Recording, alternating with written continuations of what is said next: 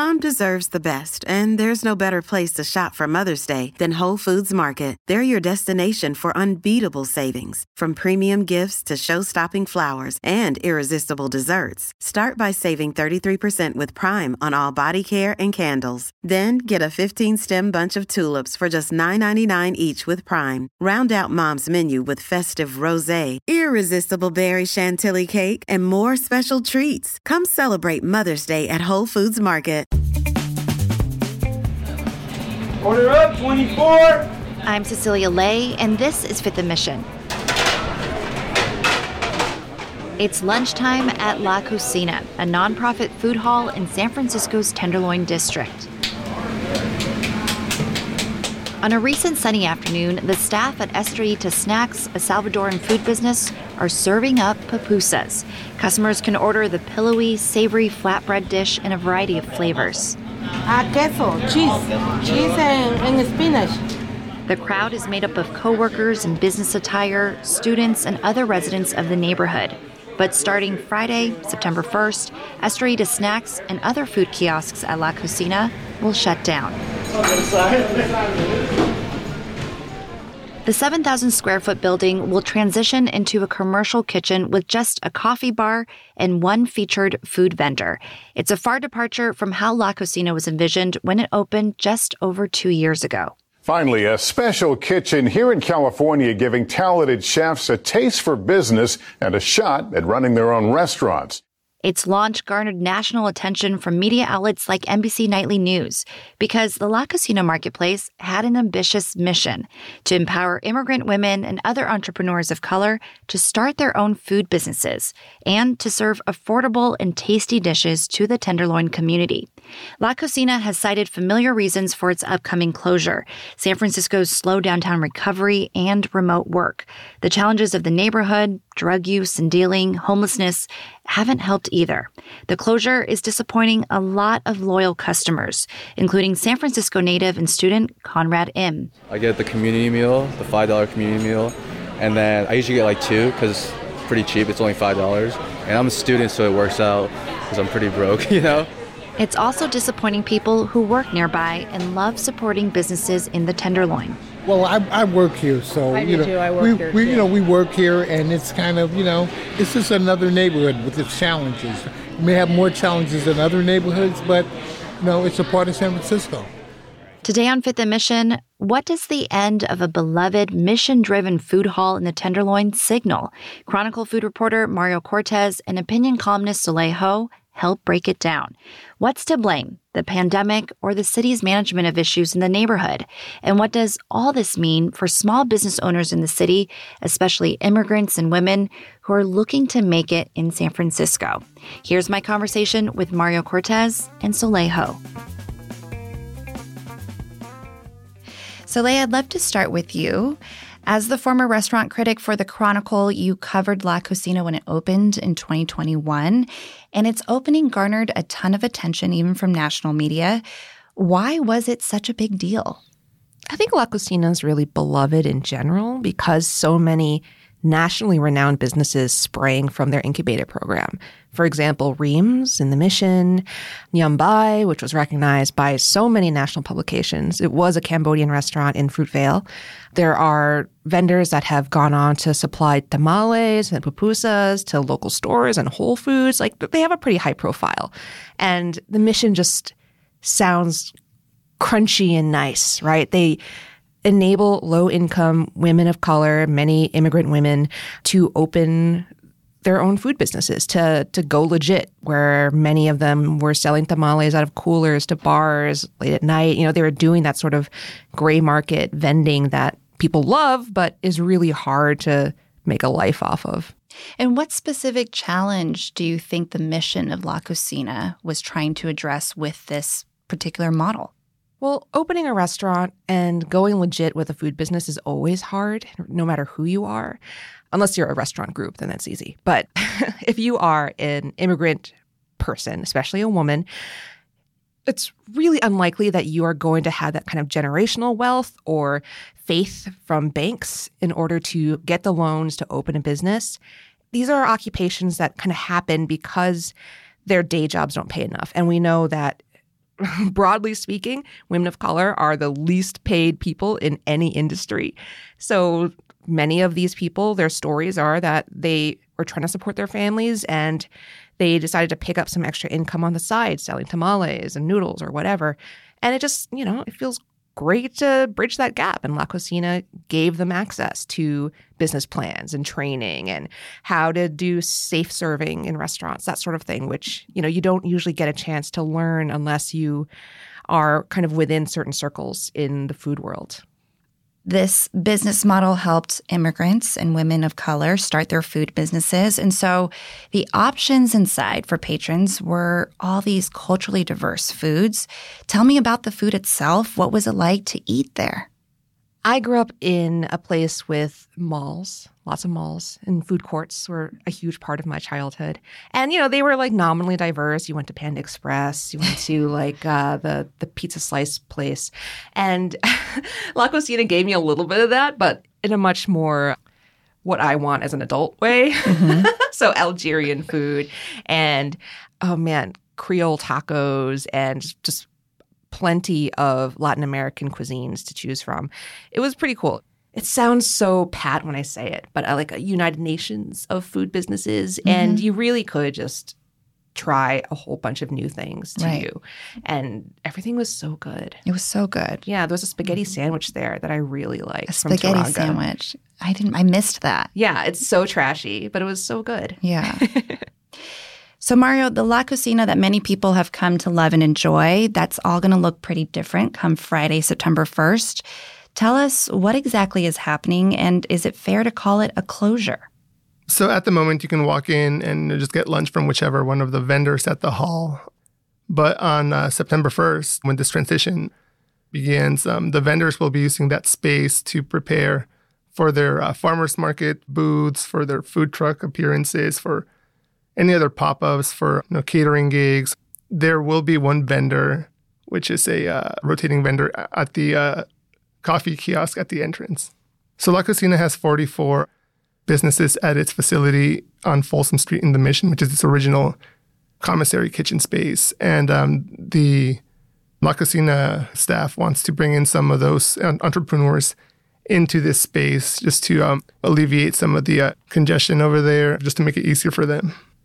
So this news of these changes came, as I understand, quite a surprise to the vendors of the food kiosks that you spoke to. They got this abrupt update at the end of July, and you spoke to some of them. How has being a part of La Cocina really helped their businesses, and how are they feeling about all these changes now? Well, the food hall offered them like a really just strong source of revenue. Going beyond just being like a lifeline for their business, it also gave them a chance to develop regulars, to really have people get to know them, really put a face and a story to the business name. At the hall, some of the vendors mentioned that they got to interact with other women from very similar backgrounds who had to deal with pretty much the same things in order to start a business. I spoke with Tiffany Carter from Booch Cali. And, she's from the Bayview. She started out selling gumbo out of her car. And through La Cocina, she was able to formalize those business skills. Whatever this next chapter is going to look like, I feel like I'm in a better position. I have the opportunity to open up every day, to have staff, to prep, to have customers, and to really, really grow my brand. I think one of the greatest things that La Cocina gave me is space, number one, and then just being in the same room as other women. You just in the same kitchen and you watching and you learning, so just being in that shared space is probably the most valuable thing for me that I learned from La Cocina. Jose Salazar works with his mom, who's the owner of Mi Morena, and they offer Mexican food. So Jose, when I spoke with him, seemed pretty just disappointed in this turn of events. All the entrepreneurs had in mind was we were going to ride out at least until the lease was over. That was what we were told. It kind of shocked everybody. They weren't expecting it. What La Cocina is trying to do is trying to make this thing seem like it's a transition. But no, in the reality of it, the marketplace is closing. How did the leadership of La Cocina make the hard decision to close the food hall? And why are some of the vendors still looking to stay in the Tenderloin despite all of the challenges in the neighborhood? Mario Cortez and Soleil Ho will share after a quick break. You're listening to Fifth and Mission. You can support the newsroom that creates this podcast by signing up for unlimited access at sfchronicle.com/pod or by downloading the San Francisco Chronicle app.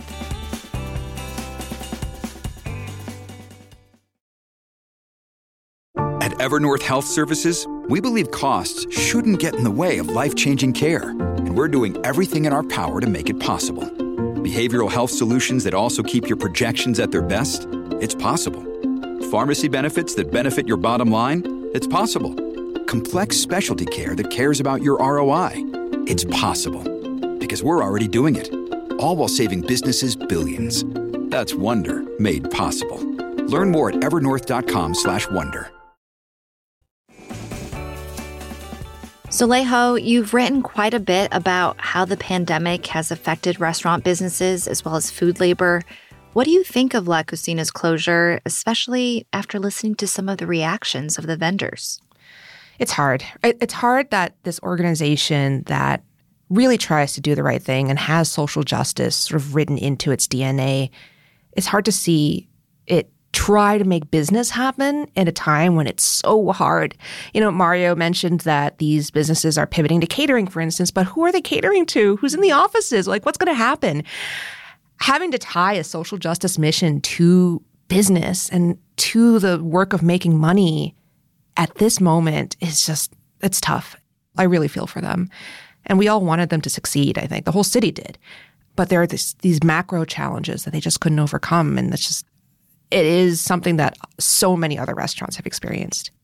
And it sounds like, Soleil, maybe some of the vendors are frustrated. The news seemed abrupt. They didn't know it was going to be this way. But maybe it's also hard for them to understand who to channel those frustrations toward. Yeah, I mean, an organization, too, they were probably waiting at the last minute to get whatever grants or whatever, loans from the city to make it work. And they probably fell through. Things like that fell through. Nonprofits, especially ones that do food programming, usually can't rely on consistent funding year to year.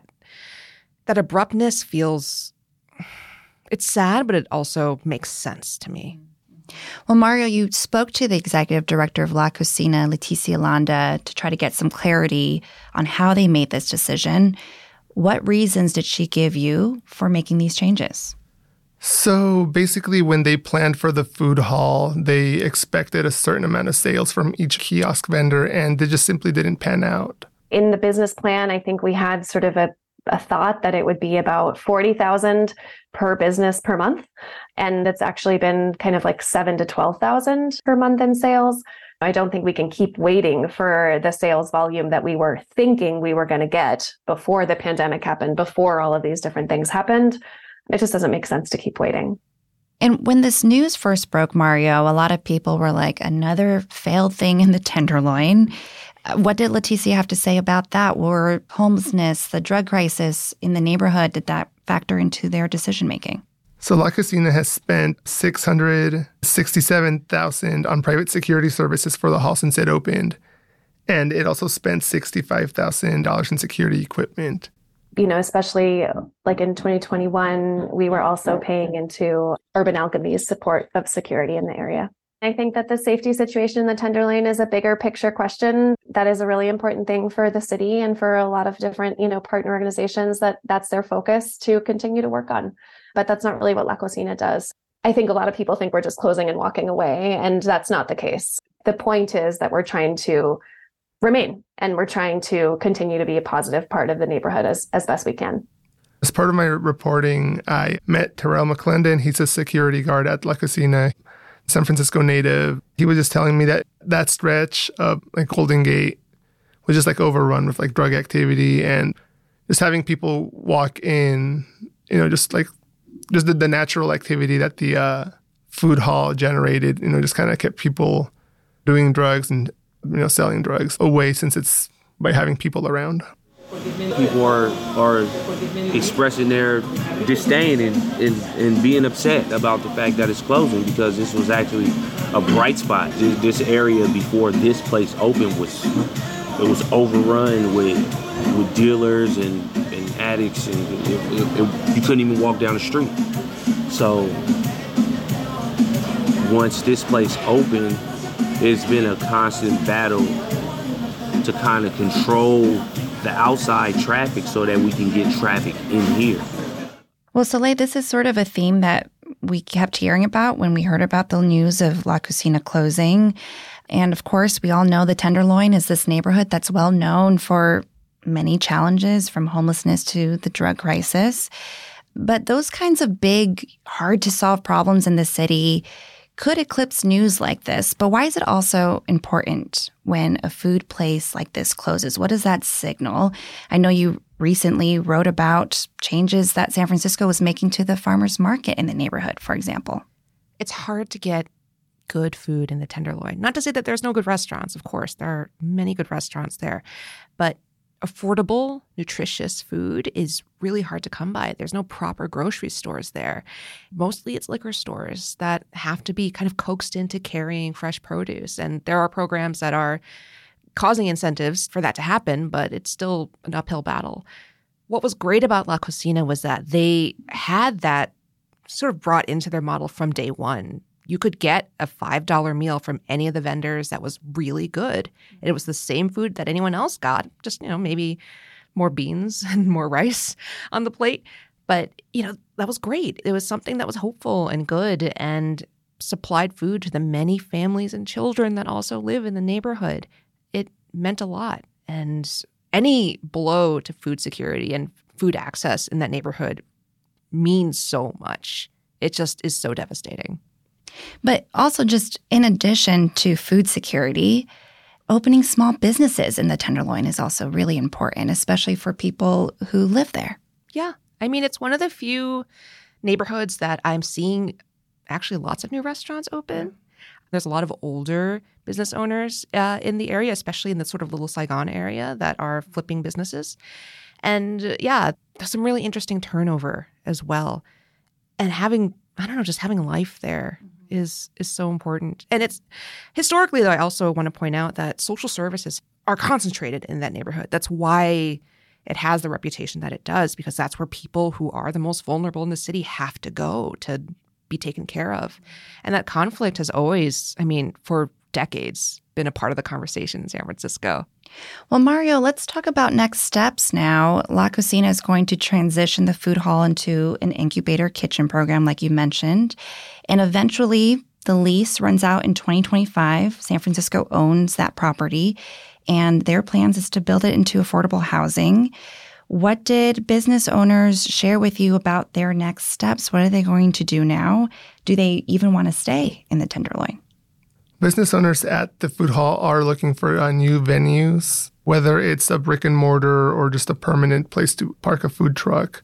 Jose Salazar at Mi Morena said that, because his family has been in the Tenderloin for so long, they want to remain in the Tenderloin. It was last minute. It doesn't really give you time enough to really scout and find a place for you that's perfect for you.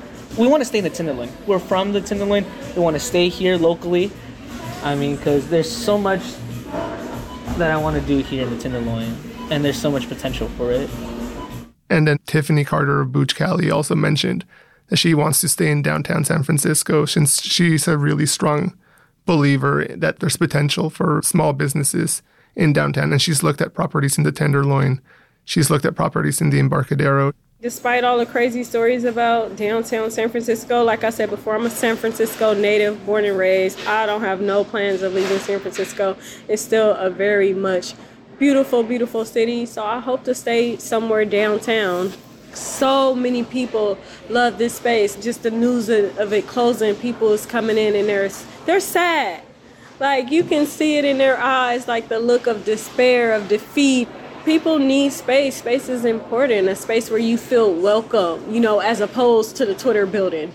In speaking with some of these vendors, the neighbors And, just people who are coming in, whether they're like students at UC Hastings or construction workers, they're all very appreciative. They have like formed bonds with each other. It's like there really is a community at the hall, and they really have like embedded themselves in like that neighborhood. Soleil, San Francisco offered La Cocina a below-market rent rate for the space, as well as other funding support, and even still, it's closing. Former Chronicle columnist Heather Knight first reported the closure and wrote that, quote, "If a business that was widely celebrated can't survive in today's San Francisco, what can?" What do you think of that, Soleil? What's needed to keep such a beloved business model alive these days? I mean, there is a lot of truth to the contention that San Francisco makes it really hard to open businesses if you don't have lawyers, if you don't have like a huge financial backing. I mean, that's why La Cocina exists, to help facilitate this process that's so arcane and difficult, especially for food. And I think you talk to any restaurant owner in this town or cafe owner in this town, and they will tell you that it is just a nightmare. But they do it because they want to be here and they love it. For businesses that are really important, right? Like Heather said, it's a really important, celebrated business. Like the city should pony up. They should make their lives easier. It should do everything it can to ensure that this thing lives. And, it was more than just a business. It was a public amenity that brought so much positivity to a neighborhood that the city is trying so hard to do nice things for, but they didn't demonstrate that sentiment where it counted. They didn't treat it like something to be respected. This reminds me about the conflict over BART, to be honest, and public transit, where this entity contributes so much to public life and urban life, and yet it has to make money in order to survive. That's ridiculous. And it puts the onus back on who to keep it to survive? Us citizens. Yeah. And we're all staying at home, eating instant noodles in our pajamas. Let us do that, and let us have La Cocina. Well, Soleil, Mario, thanks so much. I appreciate it. Thank you. Yeah, thank you. Mario Cortez is a food reporter at The Chronicle. Find his La Cocina reporting online at sfchronicle.com and on the Chronicle app. Thanks to Mario and Chronicle columnist Soleil Ho for being my guests. This episode was produced with Gary Baca, who also edited the episode. Thanks to Keith Manconi for the production help, and to you for listening.